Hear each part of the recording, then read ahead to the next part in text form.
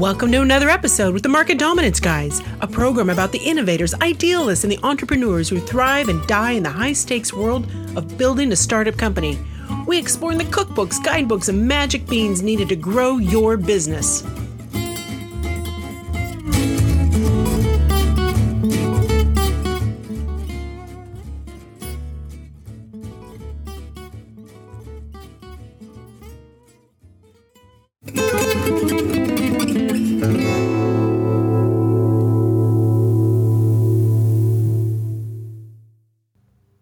In this Market Dominance Guys episode, Chris Beall and Corey Frank continue their conversation with Gregory Smith, Vice President of Strategic Accounts and Partnerships at Sparks IQ. They're talking today about talent acquisition and development, which Greg says is about 60 to 80% of most companies' expenses and could be one of the significant reasons why some businesses don't grow. He believes that a company is only as good as their people and the way their people treat customers. With the goal of inspiring his own team to reach for that high customer service bar, Greg explains his approach in this way. I'm a coach, I'm a mentor, and I appropriate the resources my team needs to be rock stars. The guys then segue into a conversation about the importance of bringing employees in on the reasoning behind what they're being asked to do. Chris and Corey refer to this explanation as the why, and you'll hear how each of these three experts is a believer in this part of talent development. Here's Greg's explanation of how he uses this approach in leading his team. First, I provide the strategic vision and make sure they understand the why. Then I get the hell out of the way and let them do their job. Pause for a few moments from your own job to take in all the insights and advice you'll hear on today's Market Dominance Guys episode. Why the why is so essential.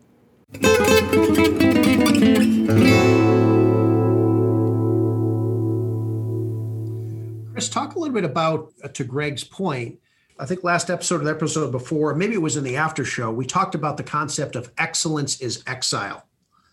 And I think contributes nicely to, Greg, your point about the why. And because entrepreneur is itself, right, in and of itself, our identity is that we have this massive irrational belief in our ability to solve a problem that's out there in the universe.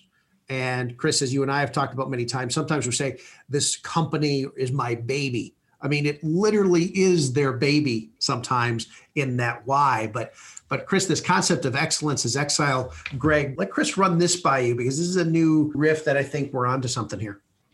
Well, I mean, the core concept is this: we fear different things, right? And so, for instance, the fear of public speaking actually exceeds all other measured fears among modern humans. It is number one. But there is a fear that goes beyond that we kind of forget about, but is the true primal fear, the one that exceeds the fear of wild animals, our fear of encountering that snake under our feet while we're eating and having it crawl up between our flip-flops and feel a little funny. That's not a great fear. There's a lot of fears like that out there. But the big fear for human beings is the fear of exile. And exile was always the traditional punishment in traditional societies that was beyond death. So if we're going to be nice to you, we kill you. If we're going to be a little less nice, we torture you a little bit and we kill you. But if we want to be really, really mean, we send you away and we don't let you come back. So the question is, well, what is like that in modern society? And it's something totally counterintuitive that people actually think the opposite of. It's taking the steps it takes in personal life, professional life, or business as a business to actually be excellent. It's why Tom Peters is such a cranky old dude, right? In pursuit of excellence is like saying in pursuit of exile. If you want to be in exile, go for it, right? And then he turns him into a total, this sucks, that sucks, the other thing sucks because I'm tired of being over here alone. So exile is a tough thing to choose. And what you're really doing, this is a funny thing, you're going through another chasm, but we described it as a mountain, I think, with Jeff Lerner. You're climbing this mountain and there's no one there along the way to be with. I call the Alliance of CEOs that I'm part of, I call it the Lonely Minds Club, because we have no hearts. That's clear. We have to make decisions with our minds. Yes, we have a lot of feelings and we would love to bring our hearts to the game. But Greg, you've been in situations where you had to let a lot of people go. One day back in 2001, I was part of a team that had to let 300 out of 600 people go in one day. And that is not a heartful thing to do unless you feel for the jobs of everybody who's involved and for your customers who depend on you. So your heart is not going to lead you particularly well as a CEO, as a business leader. It's going to tell you a few things, but your mind can lead you, but it tends to be lonely. And I think you choose exile in almost a strict sense.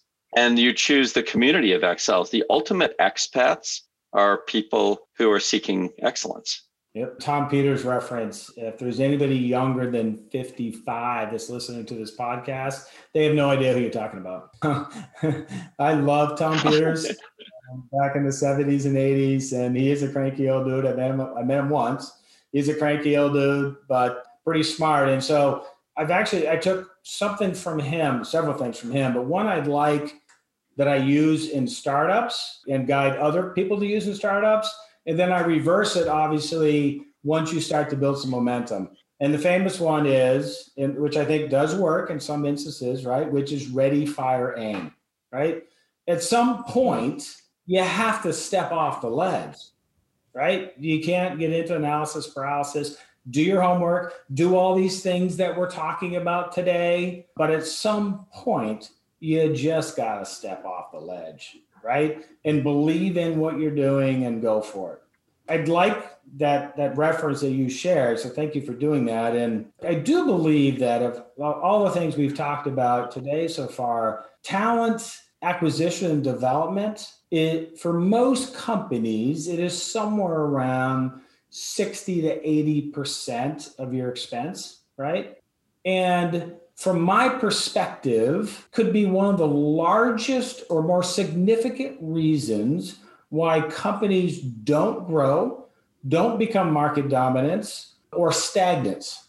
Because a company is only as good as its people, right? And how well they service their customers. So I've got this really simplistic belief as relates to talent. So bear with me. I mean, it really is pretty simple, but I think it's fed me pretty well, in which case I've had people that have worked for me for 30 years, right? So as a CEO, I always see my role as simply this. I'm a coach, I'm a mentor. My job is to appropriate the resources that my team needs to succeed, right? To be rock stars. And so I hire the best people that I can find and frankly afford, because when you do startups, you can't necessarily afford the best. So there's that intersection, right, between the best and what you can afford. I provide them with the strategic vision, right? I want to make sure that they understand how they can impact that strategic vision, or how they provide the value in the why, right? Make sure they understand it, drill it down to everybody within the organization, and then provide those resources that I talked about, and frankly, get the hell out of the way and let them do their job. And measure them based on customer satisfaction and feedback and wallet share and market basket diversity and profitability, all those things. But I've never been into micromanaging. I do believe in monthly coaching, that kind of stuff. But talent acquisition development, I think, is so important for companies. And frankly, from what I see, a vast majority of them miss the mark. Mm-hmm. I mean, what do you guys see? How do you feel about that? Chris, you always had a philosophy around this. We've spent many beers talking about your hiring philosophy, and certainly you've built Connect and Sell that way. I don't know if we've ever actually publicized or talked about any of the podcasts, so I think that's a great segue into how you hire and what the criteria are for politics and BCC and all the things that you have in your Beals set of rules there. Yeah. That's a funny one right there. I first look for a negative, and the negative is I want non-parasites, and I want very non-parasitic non-parasites. And they're hard to find, because often folks develop resumes, great looking resumes. They may have a lot of people who say wonderful things about them on LinkedIn, but they went out and asked. They did. And they're good self-promoters. And they tell you something, however, that tells you that they're a parasite, so I won't hire them. And it's a simple phrase. When somebody says, I'm a team player, I know they're a parasite and I won't hire them. So that's a nice simple test, because no team player ever says they're a team player. It's an idiotic thing to say if you're actually a team player. It's obvious to everybody that you actually join up and do things with people. And if you have to say it, you aren't it, right? And the other thing I do, which is another kind of strange thing, because all I'm really trying to do is this. If I can keep the organization non-parasitic for one more day, that's a victory. Because organizations always feel like they're worth more than individuals because we're bigger, right? My company is not huge, but if I look at all the people who work for Connected Cell, it's more than 500 people. And so it's bigger and its customers are bigger. They're big companies. They get a lot of value. You kind of look at what they get. Some of them are making, $400 or $500 million a year off of working with us. And so I go, okay, there's a lot of value. That attracts somebody who wants to suck a little bit more of that value out than they give, and then get in a position to suck even more for giving less. And these people are out there. I don't begrudge them their existence. I just don't want them in my company because I don't have the wherewithal to manage them. I don't even know how to manage them. If you do that, you've solved your number one talent management problem, which is alignment. You don't have to go around and get an alignment person to tell you how to align. You're actually pre-aligned around one thing, which is we're together. You use my opening sometimes, Corey, which is the opening that I use in discovery calls. I ask this question. So, Greg, where are you on the surface of our blue whirling planet? And the reason I ask that exactly like that is I want that image that we have, that famous image of the Earth from the moon, hanging there, blue, whirling, and we're together. Because the point of having a meeting is to be together. And I want to remind the other person, I'm coming here to be together with you, to work with you, not to do something to you, right? And I think it's the same within an organization. Partnership is the ultimate trick. Two people is 1,000 times one person. As an old rock climber mountaineer, I can tell you, you go out alone, you will eventually be dead. That's all there is to it. You won't actually get through your life career and have it match up with your climbing career because your life career will be cut short. Right? You break an ankle after walking in for 30 miles and you're dead. In the age of the cell phone, maybe not so much, but that just shows you have partnership somewhere else. So 1 going to 2 is the big, big game in business. Because now your number one thing you do as partners is you look out for each other. You watch each other's back. You cover each other's weaknesses. So the other thing is to keep out the politics that's naturally coming in through various sources, because politics is the enemy of performance for your customers. It means you're performing for yourself within your organization. And you can give it all the lip service you want, but you're really performing for yourself. And again, I try to do that simply. So the simplest way I know is to take the most political medium ever invented in human history, email, and forbid its use for any political purpose whatsoever on pain of immediate firing, exile. You're gone. And I tell people this in the interview. If you ever BCC somebody internally on an email, and I find out about it, you're fired. I will fire you personally. And if you ever send an email that comes across my desk that I get a look at, and by the way, I read them all, just like Sauron. I don't do it to manage you. I do it just to be aware of the tone of the communication, of the culture that's moving, because I know how corrosive email is for human relationships. And so if you send somebody an email and its purpose is other than to provide them with information that helps them do their job, we're going to have one conversation. And we're never going to have a second conversation about that. And it's kind of shocking. It's like, I wouldn't do that. Oh, yeah.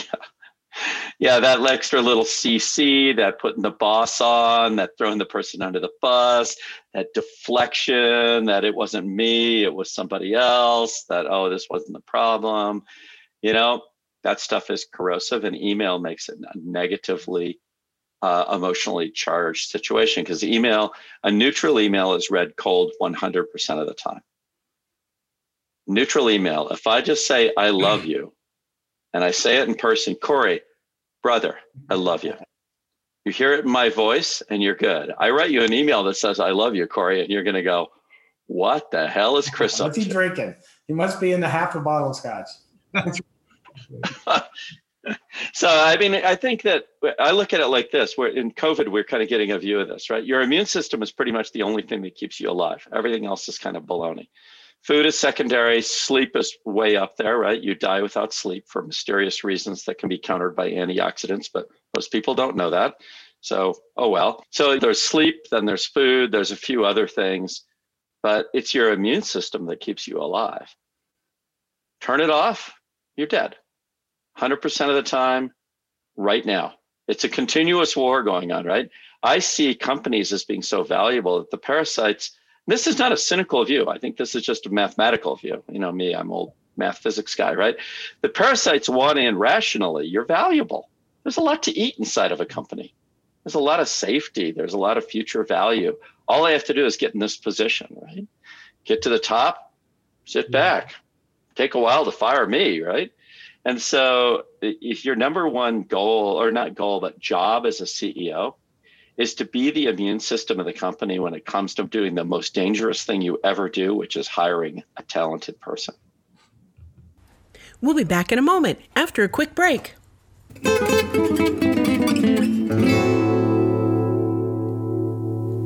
Connect and Sell, welcome to the end of dialing as you know it. Give your fingers a rest with Connect and Sell's patented technology. You'll load your best sales folks up with 8 to 10 times more live qualified conversations every single day. And when we say qualified, we're talking about really qualified, like knowing how many tears were shed while watching Titanic kind of qualified.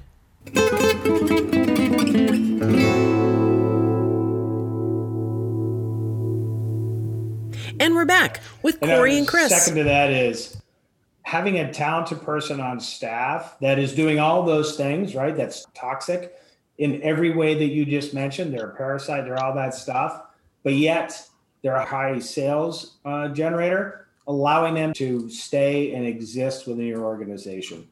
That is, I've seen that happen way too many times. Exactly. When I became CEO of Connect and Sell, in interesting circumstances that really do require drinks to ever discuss and will never be discussed publicly, the first thing I needed to do was to reduce the expense base of the company by a lot. The company was spending almost $2 million a month on vice presidents of all makes and sizes.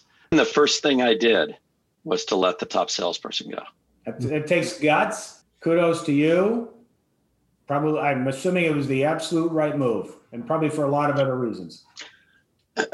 We're still here. So right? Can you get to market dominance if you have maybe that misalignment of personnel, but maybe superior product market fit?